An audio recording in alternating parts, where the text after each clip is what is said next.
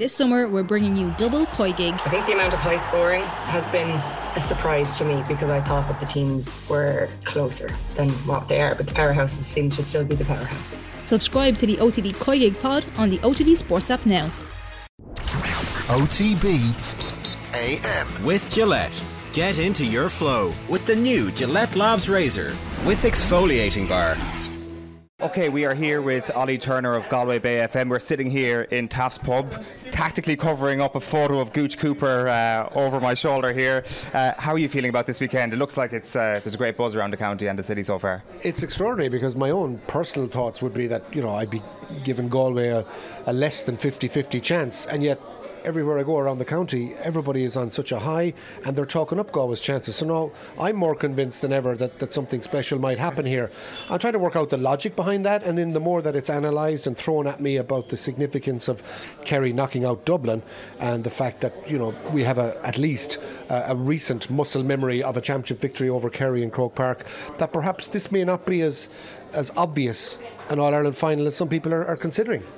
It's strange, isn't it, the way that happens over the course of All-Ireland week. No matter what game it is, the underdog just gets this sense of belief, and the closer the game comes, all of a sudden all those reasons that you thought you might not be able to win just disappear into the background. Yeah, well, hold on a minute now. There's belief, and then there's just blind loyalty. So this is Galway now we're talking about. This is not Mayo, and there's a sense of realism, and we're probably the one county in Ireland who would just tell you straight out, we're not going to win, or we are going to win, or we have a good chance of winning.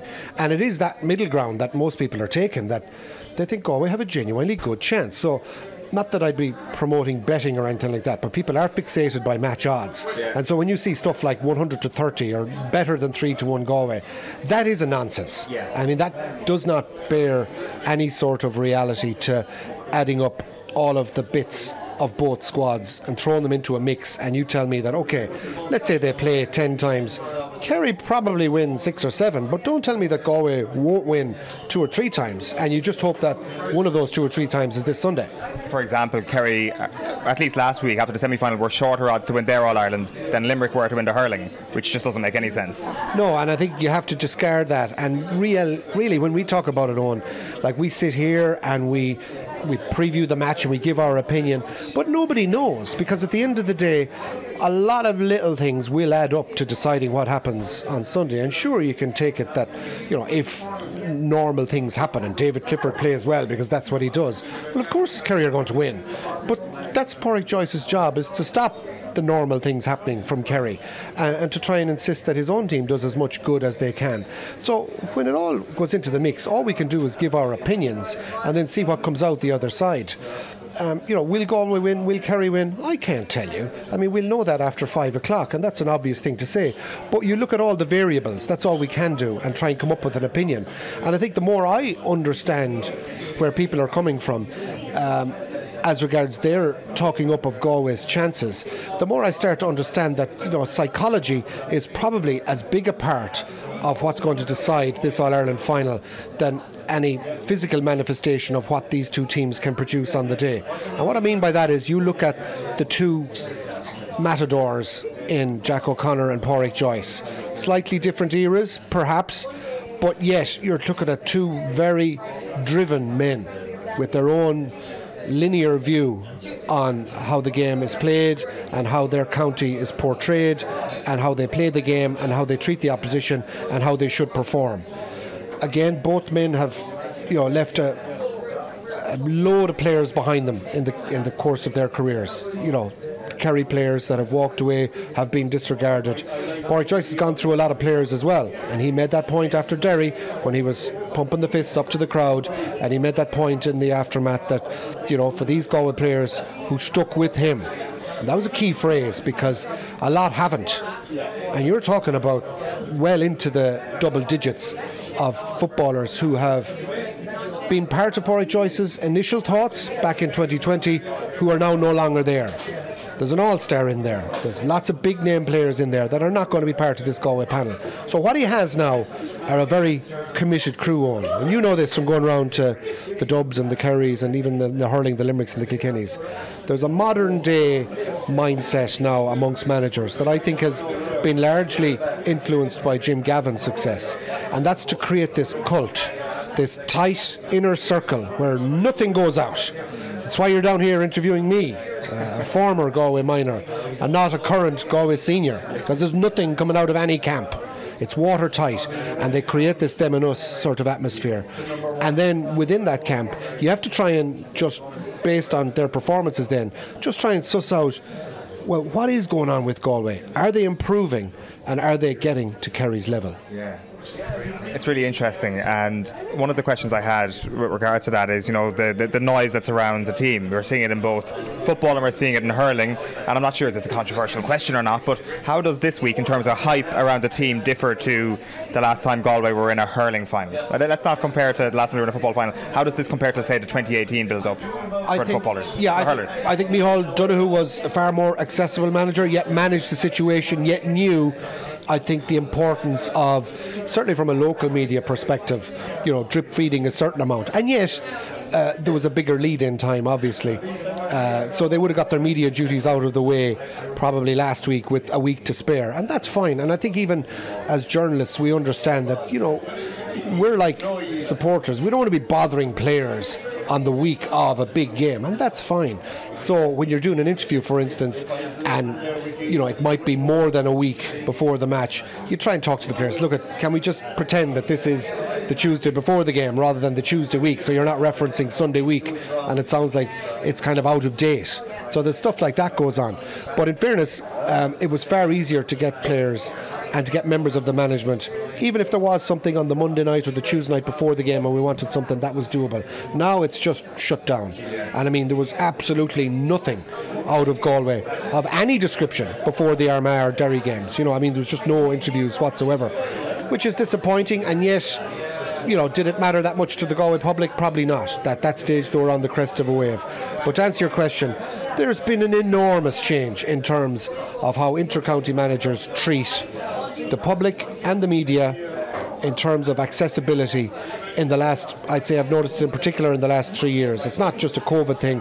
I think it's a copycat mechanism from the Dub. So the sooner that we get Eugene McGee back in charge of an All-Ireland winning team, where everybody comes and kicks around as part of a training session with an All-Ireland winning team on the Friday night before the All-Ireland final, the better. The other point of that then is the difference between the football fraternity and the hurling fraternity. Talk to me about that, because it is one of the great dual counties that we're in at the moment. Do you embrace that as well? Do the public tend to embrace both sides, or do you see different people coming out of the woodwork for the different sports?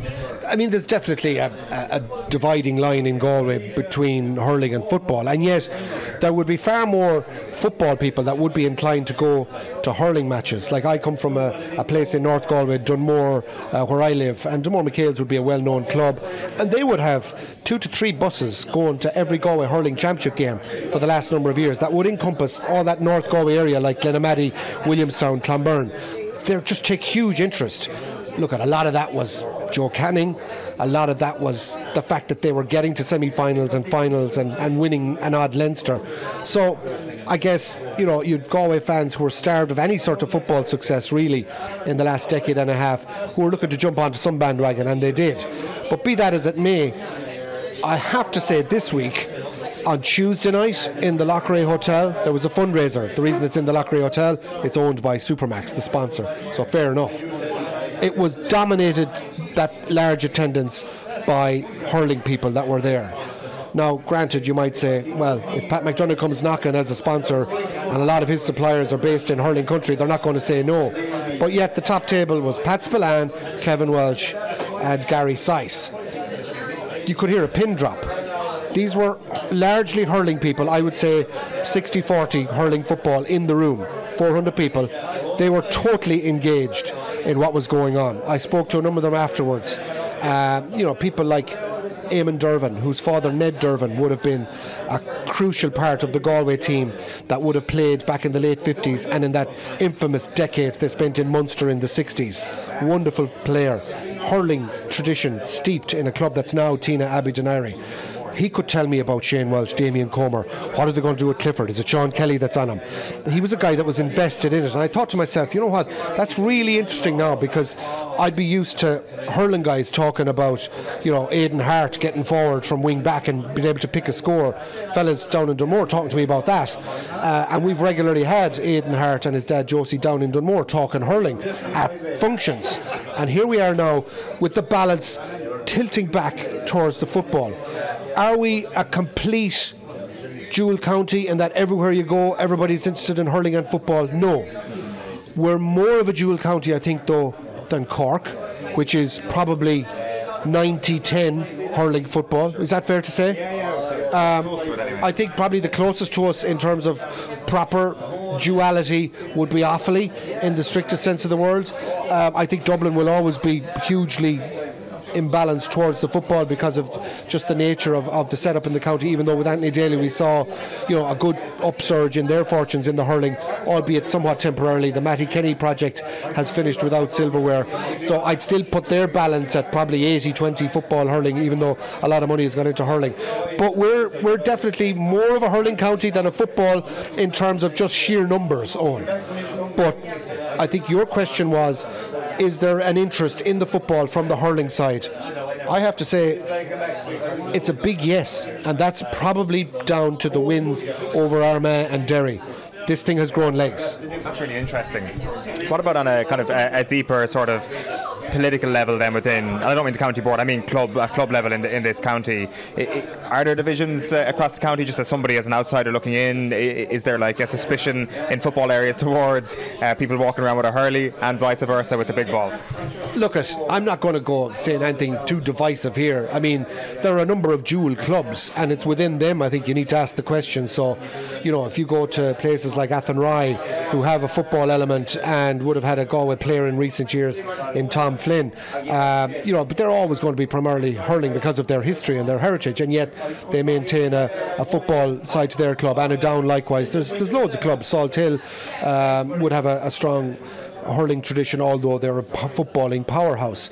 So I think, in fairness, a lot of that comes from the top table, and I have to say that Galway GA turned a corner in the appointment of a hurling man, Paul Bellew, but a man who is very much looking at the bigger picture, and he looks at Galway on a macro level and is fighting tooth and nail to make sure that there is this one brand of Galway. So the hurlers, for instance, now in the last couple of years train out in Lough George, which was for years Unad Pell Nagaliva.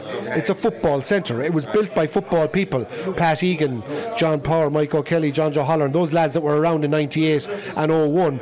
It was the kind of corporate money that came in from those successes that built Lough George. The hurlers went down the road of purchasing a huge area of ground in Mountain South and Athenry to do something similar, and of course the timing went belly up because of what happened in 08, and they were caught, and thus Galway were left with a debt. We're still servicing that, but at the rate at which corporate tables are being sold this week for the football final, I'd say that debt won't be long being wiped out. But the hurlers and footballers are now using the same area. Of course it's a centre of excellence. It's not a quarter big enough of what it should be, but in terms of solidifying the atmosphere in the county and the partnership of hurling and football, I think a lot of it comes from the county board and the personalities that are there, and in Paul Bellew as a leader. I think Galway G are very lucky right now to have somebody who's bringing everybody together, and he's doing a great job. One last question on that topic. Like when I was in Limerick last week for the hurling, somebody said to me, you're in the sports capital of Ireland, and I mean I can see why Limerick people say that, but the varying sports that are at your disposal if you live in this city is actually remarkable. When you have, I guess this year, when you have two teams that are very, very competitive in both codes, you have Galway United and you have the sports ground, obviously seeing some really exciting rugby when rugby season is in full flow. It does seem like right now, if you're going to pick one of the rising sports capitals of Ireland, you could probably pin your cap on Galway. Galway's always been the sports capital. It's just we don't shout about the sports capital. Well, we don't shout about it like Cork or Dublin, but I'm just talking, let's talk about local radio, Owen, and I talk about my job. So when we're looking at a weekend schedule in Galway Bay FM, Owen, it's lunatic stuff. So Friday night we've Galway United. Granted, they're in the Electricity League First Division. They're battling with Cork City. But like there's a big rising tide there with John Coffey. They probably have a bigger budget than half the Premier League teams. So that's one element of it. Connacht Rugby have been a remarkable story. We were there back in 2002, marching to Dublin with 500 or 600 Connacht fans, met with a couple of thousand in Dublin and marched down to the IRFU to stop this nonsense. And a bit of pressure and media coverage meant that Connacht eventually got to the point where we are now, where, post Pat Lam, we're a really solid outfit where we've got guys contributing to Ireland winning a series in New Zealand. So that's outside of GAA. And then you look at what's happening in terms of Gaelic games, which is obviously for most media outlets in Ireland, it's still the biggest thing. You can talk about soccer and rugby, but still GAA is the one that captures the most column inches in papers, the most tweets when it comes to something you post online, the most clicks. And in terms of our coverage, we're lucky that between women and men, we are just so competitive.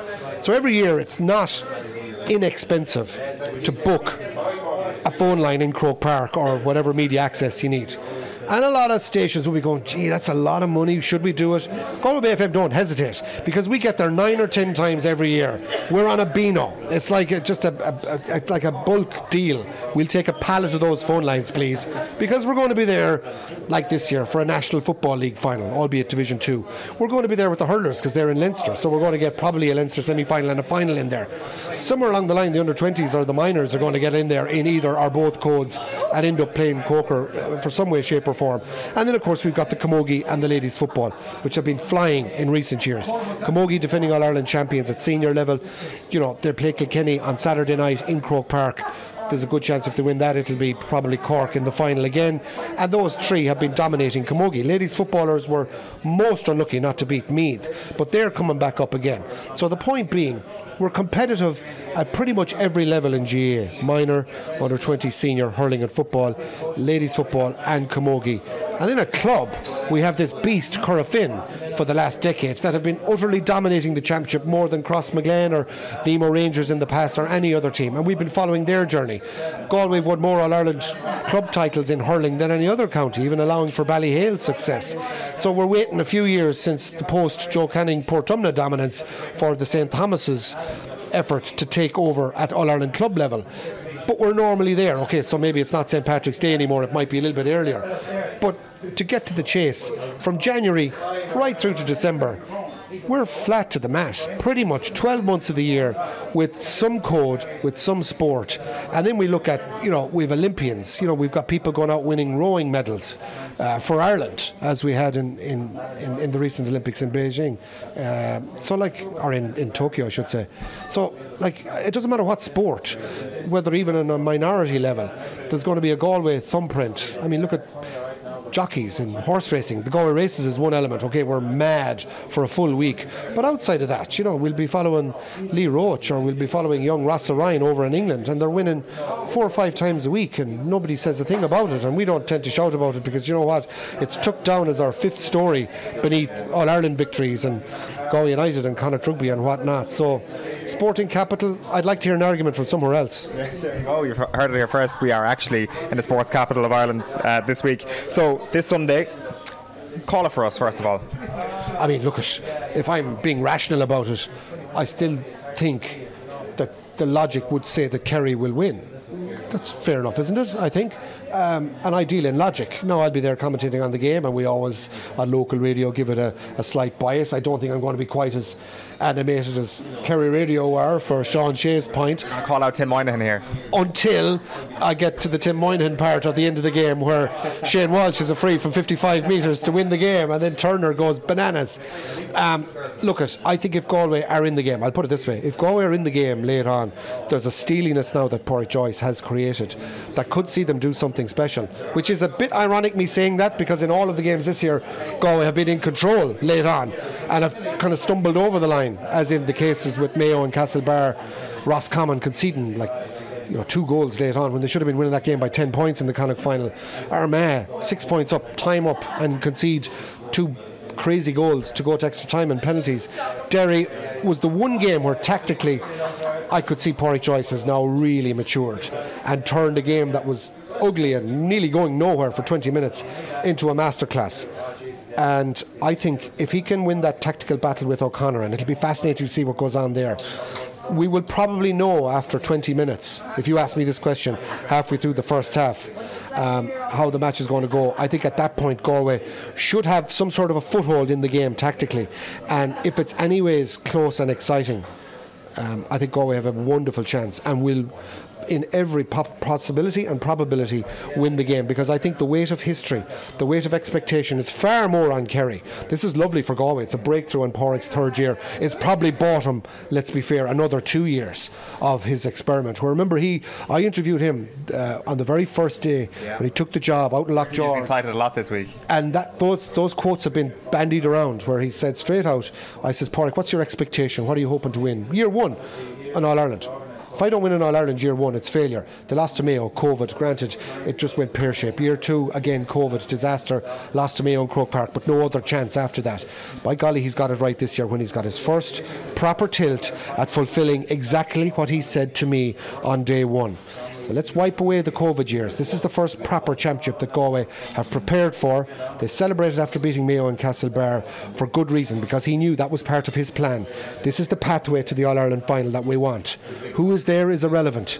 Now it's Kerry. Is that going to bother him? Not. But he's 17 minutes away from fulfilling his own prophecy, his own promise, his own statement. Anything other than winning an All-Ireland in Pádraig Joyce's world is a failure. And he wasn't a failure too many times as a player. That's very true. If people want to hear more of this good stuff, they can pop into Supermax on O'Connell Street on Saturday, I understand, and the Croke Park Hotel before the game. Sunday morning, 9 o'clock until 12 o'clock, we'll be there gathering the slow-moving Galway fans as they get up on the main motorway and come into town. And then we're outside the Croke Park Hotel between 12 and 2. Won't be me, by the way. I'll be in doing my study and getting my notes ready for the 3:30 broadcast. But nonetheless, it's just to create that feel of excitement with the Galway and Kerry fans. And then, look, there's no point me saying what's going to happen after the match, because it's very simple. If Galway win, the county will go mad. There will be people sleeping in baths in the Carlton and Blanchardstown. There won't be rooms booked because there won't need to be.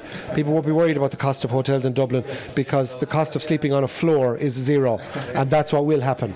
However, defeat, it's a different story. You suck it up. We'll still be very proud of those lads, and there'll be a big reception back into Ballinasloe and Tuam and Galway on the Monday. Everybody's really proud of this team, because there's just a little sense that, you know what, even from the hurling fraternity, and going back to your point, Owen, from a few minutes ago, the hurlers have been in the limelight for a good while now. The footballers are getting back there now. They're getting their day in the sun, and by golly, if they're to match what the hurlers did in 2017, I think you'll see a celebration like none other. It'll be an outpouring, it'll be great relief. There'll be a lot of stuff going on as regards why Galway would celebrate this one as much, if not more, than any previous All-Ireland. Kerry will say the same thing, but be that as it may, I think we'll be on the journey with them, and it's a journey that will take a few twists and turns. There'll be refereeing decisions, there'll be controversy, there'll be, people getting injured, there'll be subs coming in. Somebody will be the story on Sunday evening. Who that individual might be, who knows? Will it be a Damien Comer? Will it be a Shane Walsh? But all of these guys must be so excited. Can you imagine if you're a player again looking forward to this, knowing that you have a chance here of being something that will go down in the annals forevermore and be talked about, like a Pádraig Joyce or a John Keenan or one of the great Galway players from the past, a Sean Purcell, of being the one to have done it on the biggest stage of all. And for us to have the privilege of being there, putting a microphone in front of our face to be able to call it, is a great privilege, and one I don't take for granted. Try and enjoy it as much as you can, Ollie. It's going to be a brilliant occasion, no doubt, on Sunday, and thanks a million for your time. Enjoy the week. Oh, and you're very welcome to come anytime to the sporting capital of Ireland. OTB AM with Gillette. Get into your flow with the new Gillette Labs Razor with exfoliating bar.